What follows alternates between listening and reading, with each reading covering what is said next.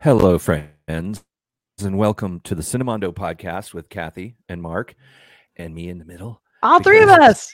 So that gives room for the video down here. Yes. And what is the video? Well, I'll tell you, pretty exciting to see the brand new trailer for Dune Part 2. Part 2? Yes. Of course, the story of Paul Atreides and the Fremen with Timothée Chalamet and Zendaya. And some new characters. Florence Pugh is in this one. Austin Butler is in this. So that's pretty cool. Right. And Austin apparently Butler Christopher Walken. Yeah. Wow. So expanding the story. And if you saw the first Dune, which hopefully you did because it was a great movie, Denis Villeneuve was the director, and he's just such a great filmmaker. So and smart. he really just built this world that was so sort of, you're just so steeped in it. But the story went to a certain point and it just ended. It was just like, okay, it's like we have to see the continuation of this. It wasn't like a finished, it was just part it one was of the story. total cliffhanger, like end. Like, wait, what? Yeah. What's It's happening? like really, but Dune is a huge book. And even at, doing two parts, it still doesn't really scratch the surface of what the whole story is. But it's a movie, not a book.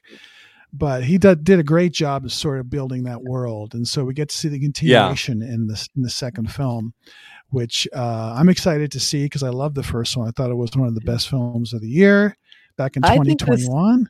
This director makes some of the best sci-fi because Yeah. I thought his Arrival was probably one of the smartest depictions of what it would probably be like if some extraterrestrial came to Earth. Like it wasn't acting like anything that was from this planet. Yeah. It did. Everything was wrong about it, which I think is right because Exactly. Mysterious. To me, the drama of that was figuring out how to communicate with them. They don't arrive and speak English like they do in so many movies. Right. It's like, and the love that spaceship movie. didn't look like, a little spaceship with a ramp and these little people came out and they all have 4 arms and 4 legs. And then it's like all that, like how it looks like it could be from this planet, which is what all of these like UFO sightings seem to fall into that trope of looking like something that came out of, Encounters of the Third Kind. I mean, and I love in this one, they're like, how does it work? How is it floating like that? And people are like, we have no idea. Oh, no, it's not from this planet. It's doing something weird. So I love that. That was really elegant. It wasn't this big action-packed craziness. All his movies have this sort of really calm, super analytical, scientific slant that I love. And I think that's why Dune just blew me away because it was huge and epic, but it also seemed really smart. And so I was like, I love this. It just seemed like something I was seeing something new and profound all of a sudden. So I just think he's a great filmmaker. Yeah. And it's supposed to be 12,000 years in the future. It takes place in almost an alien world. They're humans. They're descendant from us, but it's so far into the future that I think, you said the word world building, which is so important for things like this, where you feel like when you're dropped into this story in the movie, you feel like you're in a world that has existed and exists. You don't feel like you've been dropped onto a set that was built yesterday by the shop foreman. It's got a history and a depth to it. And that's what Dune is all about. The story is about these long plans, these ancient histories, and the Butlerian jihad and all that kind of stuff. And that happened 10,000 years ago when the Bene Gesserit started their breeding programs it's so full of those kind of deep stories. And I think he made a film that gave you that feeling. I mean, I love David Lynch's version of it and the TV version I love that Sci-Fi Channel made. I think those were okay, but I like the David Lynch one because it's not, to me, it's not really Dune. It's something else, but it's fun to watch because it's David Lynch. But this one really is, to me, is Dune. This felt like the adaptation we've been waiting for. Yeah, right. And a little bit of history, just a tiny bit of interesting history about Frank Herbert and the whole idea of Dune. He worked on some like a project, right? He's a writer, so he was doing a project with an environmental organization about the desert, and he studied the desert for years. and about certain kinds of grasses that you can plant in sand that their roots will create like this erosion proof thing, because so much sand washes into places in the very dry areas in Africa and displaces people and causes, famine and poverty and all this stuff. And they're trying to figure out ways to figure out how to stop this sand from attacking, And so he worked on that. And that's when he formulated this idea for Dune. And he wrote this story called Dune World and published it in an old pulp magazine, which is actually still being produced, called Analog. And it was a two-part story. And then that story was combined into a book, and he got turned down by 20 publishers. 20 different publishers turned him down. And you know who what publisher published Dune first? Was, the auto maintenance manuals, the Chilton auto maintenance manuals. Chilton Publications, which normally publishes books to how to fix cars, saw this and they were like, that's a cool, maybe we should publish a science fiction book.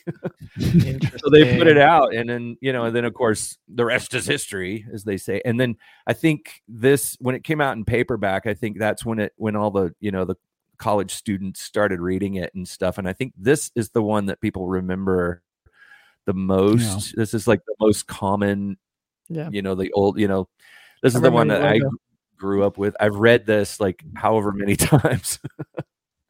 But that's funny. A brief history of where the story came from Frank Herbert. That is cool. That's neat. So let's take a look at this trailer and see what part 2 is all about. Right. Part 2. And Frank Herbert wrote other books, which a lot of people say the same thing about. They say, I like the first one. Oh boy, of course. All right. Are we ready to roll? No. Yep. Oops. It's breathtaking. When you see sand here, imagine water. If you dive in, you can't reach the bottom. You dive in? Yes, it's called swimming. I don't believe you. In the shadows of Arrakis lie many secrets. But the darkest of them all may remain. The end of House Atreides. Your father didn't believe in revenge. What if Paul Atreides were still alive?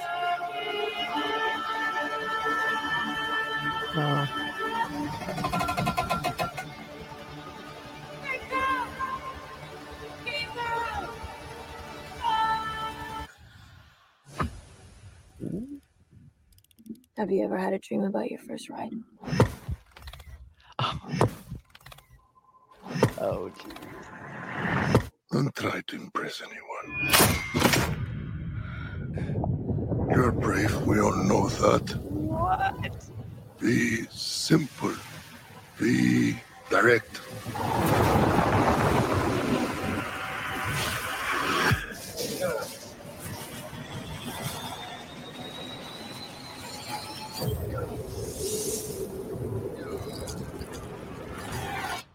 Nothing fancy. I understand.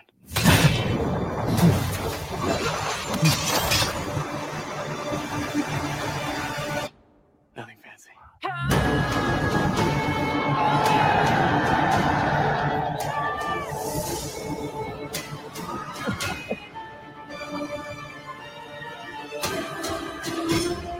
You will never lose me, Paul Atreides. Hmm?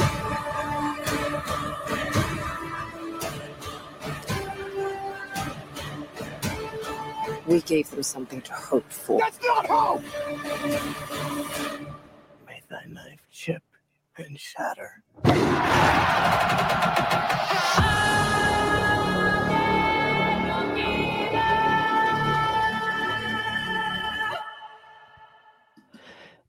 I got chills watching that. Yeah. Oh my gosh. Lots of kissy going on there. The kissy face. Oh my. It's an epic. It's an epic romance. It's kind of and it goes on, and Florence Pugh plays a character, pretty heavy duty character who becomes more important. if you read the book, I guess he's going past the first book into the second book. Dune Messiah was the second book, and then there's Children of Dune, and then God Emperor of Dune, and it goes on and on from there when Frank Herbert's son took over and started writing the books after Frank Herbert died. But those first Frank Herbert books tell this really epic story, but it gets, after the first book and the second book, it kind of goes off in a tangent that I remember I felt like I want to go back to that other stuff. It was interesting, but it was and also they bypass things. There's a whole book. You start reading the book and you're like, wow, did I miss a book? They're talking about this war that happened, and it's like that. I missed that. It wasn't written about. I just think the trailer looks really like the first film. Again, complete sort of like mastery of the environment. That great shot of him sort of like holding on as he's sort of like surfing along the sand there.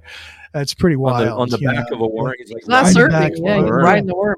I like that they teased it and didn't show it. They teased him like getting hooking onto a worm and riding, but they didn't. They gave us hints of it.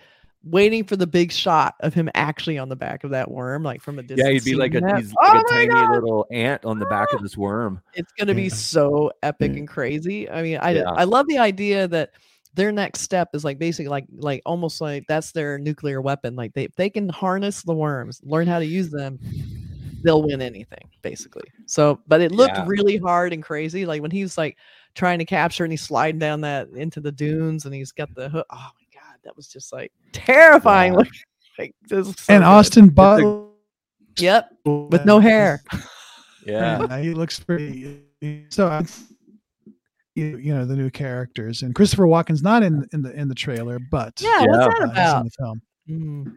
And also, we don't see any things like any other types of characters too. I'm always really interested in how different visual representations of Dune, how they interpret the guild navigators, because what's interesting about Dune and the whole world of Dune is that there's no aliens in it. It's all humans and different evolutions of humans, and humans have evolved here and there on different planets with different powers and different specialties and whatever. And the guild navigators evolve bodily into a different form. And in the book, it's so mysterious and so weird. And in the David Lynch film, he had a guild navigator on the planet that came to visit the Emperor and, spoke to him from this tank. And in the books, it's always mysterious that they're floating in this tank of melange mist, and they just drink it, they absorb it, they breathe it, and the spice changes their body and changes their abilities and enhances their brain, and they're able to fold space. They can take one point in space and another point in space and bring those points together, and that's how they do space travel. So they have a monopoly on space travel, which is why they're so wealthy. And that's always something that's interested me, because it's the closest thing to an alien that you get in the Dune universe. Yeah, that's true. You didn't see one of them in here either, but they play a pretty big part in the story as well. But you saw Javier Bardem. And he's always great. Yeah, he's always great. He was in the first one. I think because they say Christopher Walken is supposed to play the Emperor shot him. Yeah, right. So that'll be interesting in that. Shot him. Yeah. But I like it too, because I thought Timothée Chalamet I thought was great, especially the first one where he looked like this spoiled prince. He has to move this planet, doesn't want to move to. He had this great life, and he looked he had that great sort of entitled. Like he wasn't really capable of anything, even though he was being trained and everything. It wasn't great. And I love that his character's starting to change and change. He's getting grittier and grittier and stronger. He's just such a great actor. He's really good. He could easily fall back on being, I'm the pretty boy and I'll be the sex symbol, but he's not doing that. And I like seeing Austin Butler in this also, because he could be doing the same thing, but he's taking some chances and doing crazy stuff. So I really like that they have this actor here at the center, because he's so dynamic that you're always following him. You know who he is. You're seeing his evolution. He's really good at depicting that. So what I like about most actors could be swallowed up by this movie, literally. Yeah. Yes. So I love that they have actors on here who can totally hold their own against all of the spectacle, because that is not easy to do. It's like so good. Excited about also, to also be a person of that time and place. It's like there's a couple of moments where they push it a little bit, but you buy it and you like it. Like when Javier Bardem says nothing fancy, and then Timothée Chalamet says, I understand, nothing fancy. That sort of seemed modern, but you sort of have to have them be a little bit contemporary in the way they express themselves in a way, even though after 14,000 years or whatever, people would probably talk in a way we wouldn't even recognize. You know what I mean? You don't think that fancy will still be a cool word in 12,000 years from now? I also like, nothing they're fancy, intercutting him saying that with the scenes of him riding this worm and being a show off. Yeah. But I get what you're saying. Trope. Yeah. It's like you have to have some sort of connection to us to sort of maybe laugh at a scene or two. But I remember like in Aliens when they tried to the term was "stay frosty." Like, oh, okay, that's something they'll come up with, a couple hundred years from now, that instead of say cool or whatever, which I thought was kind of fun. Yeah, you get it once you hear it. I understand what that meant in the film. And there's the ultimate example is Clockwork Orange. And when you watch that movie, by the end of it, you know what horror show means. You know what the words mean. Yeah. But that's hard to do, and it's also disorienting in a way. And that's why Clockwork Orange is so disorienting, because you really feel like you're in the future when people speak differently, and it's I don't know what he's talking about. Somebody came here from the 1700s, they wouldn't know what we were talking about. What are they talking about? So I have this poster real quick. It's a teaser poster. No billing, but it's the small people, big sun. Right. It's a classic epic poster where you have the cast really small, but I like the touch of the long draping fabric that's blowing. Yeah.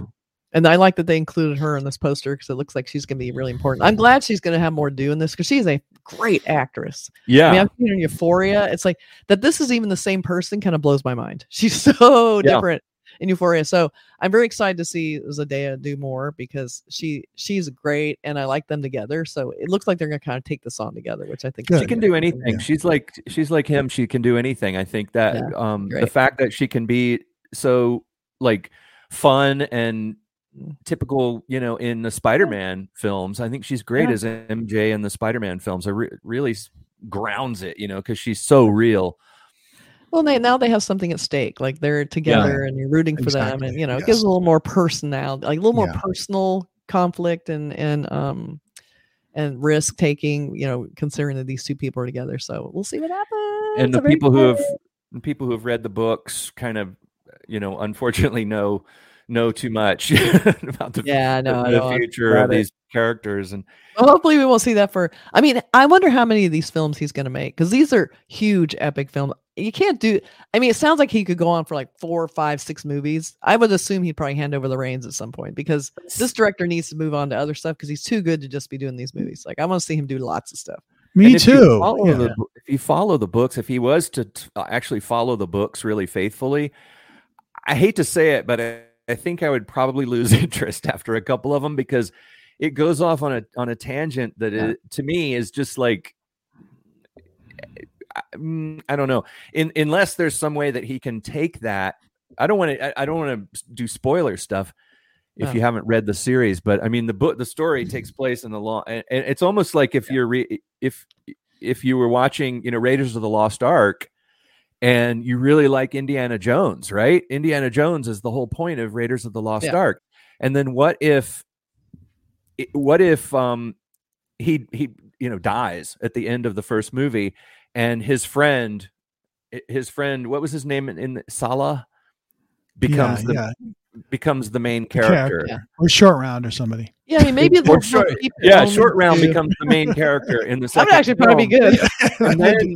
and then he turns into something else, and some friend of his who wasn't even in the first book becomes the main character. And then maybe he just wants this particular dynamic. I think the Paul story done, and then he'll be done. Because that would be, I think that's a good place to stop. I mean, some movies just shouldn't keep going.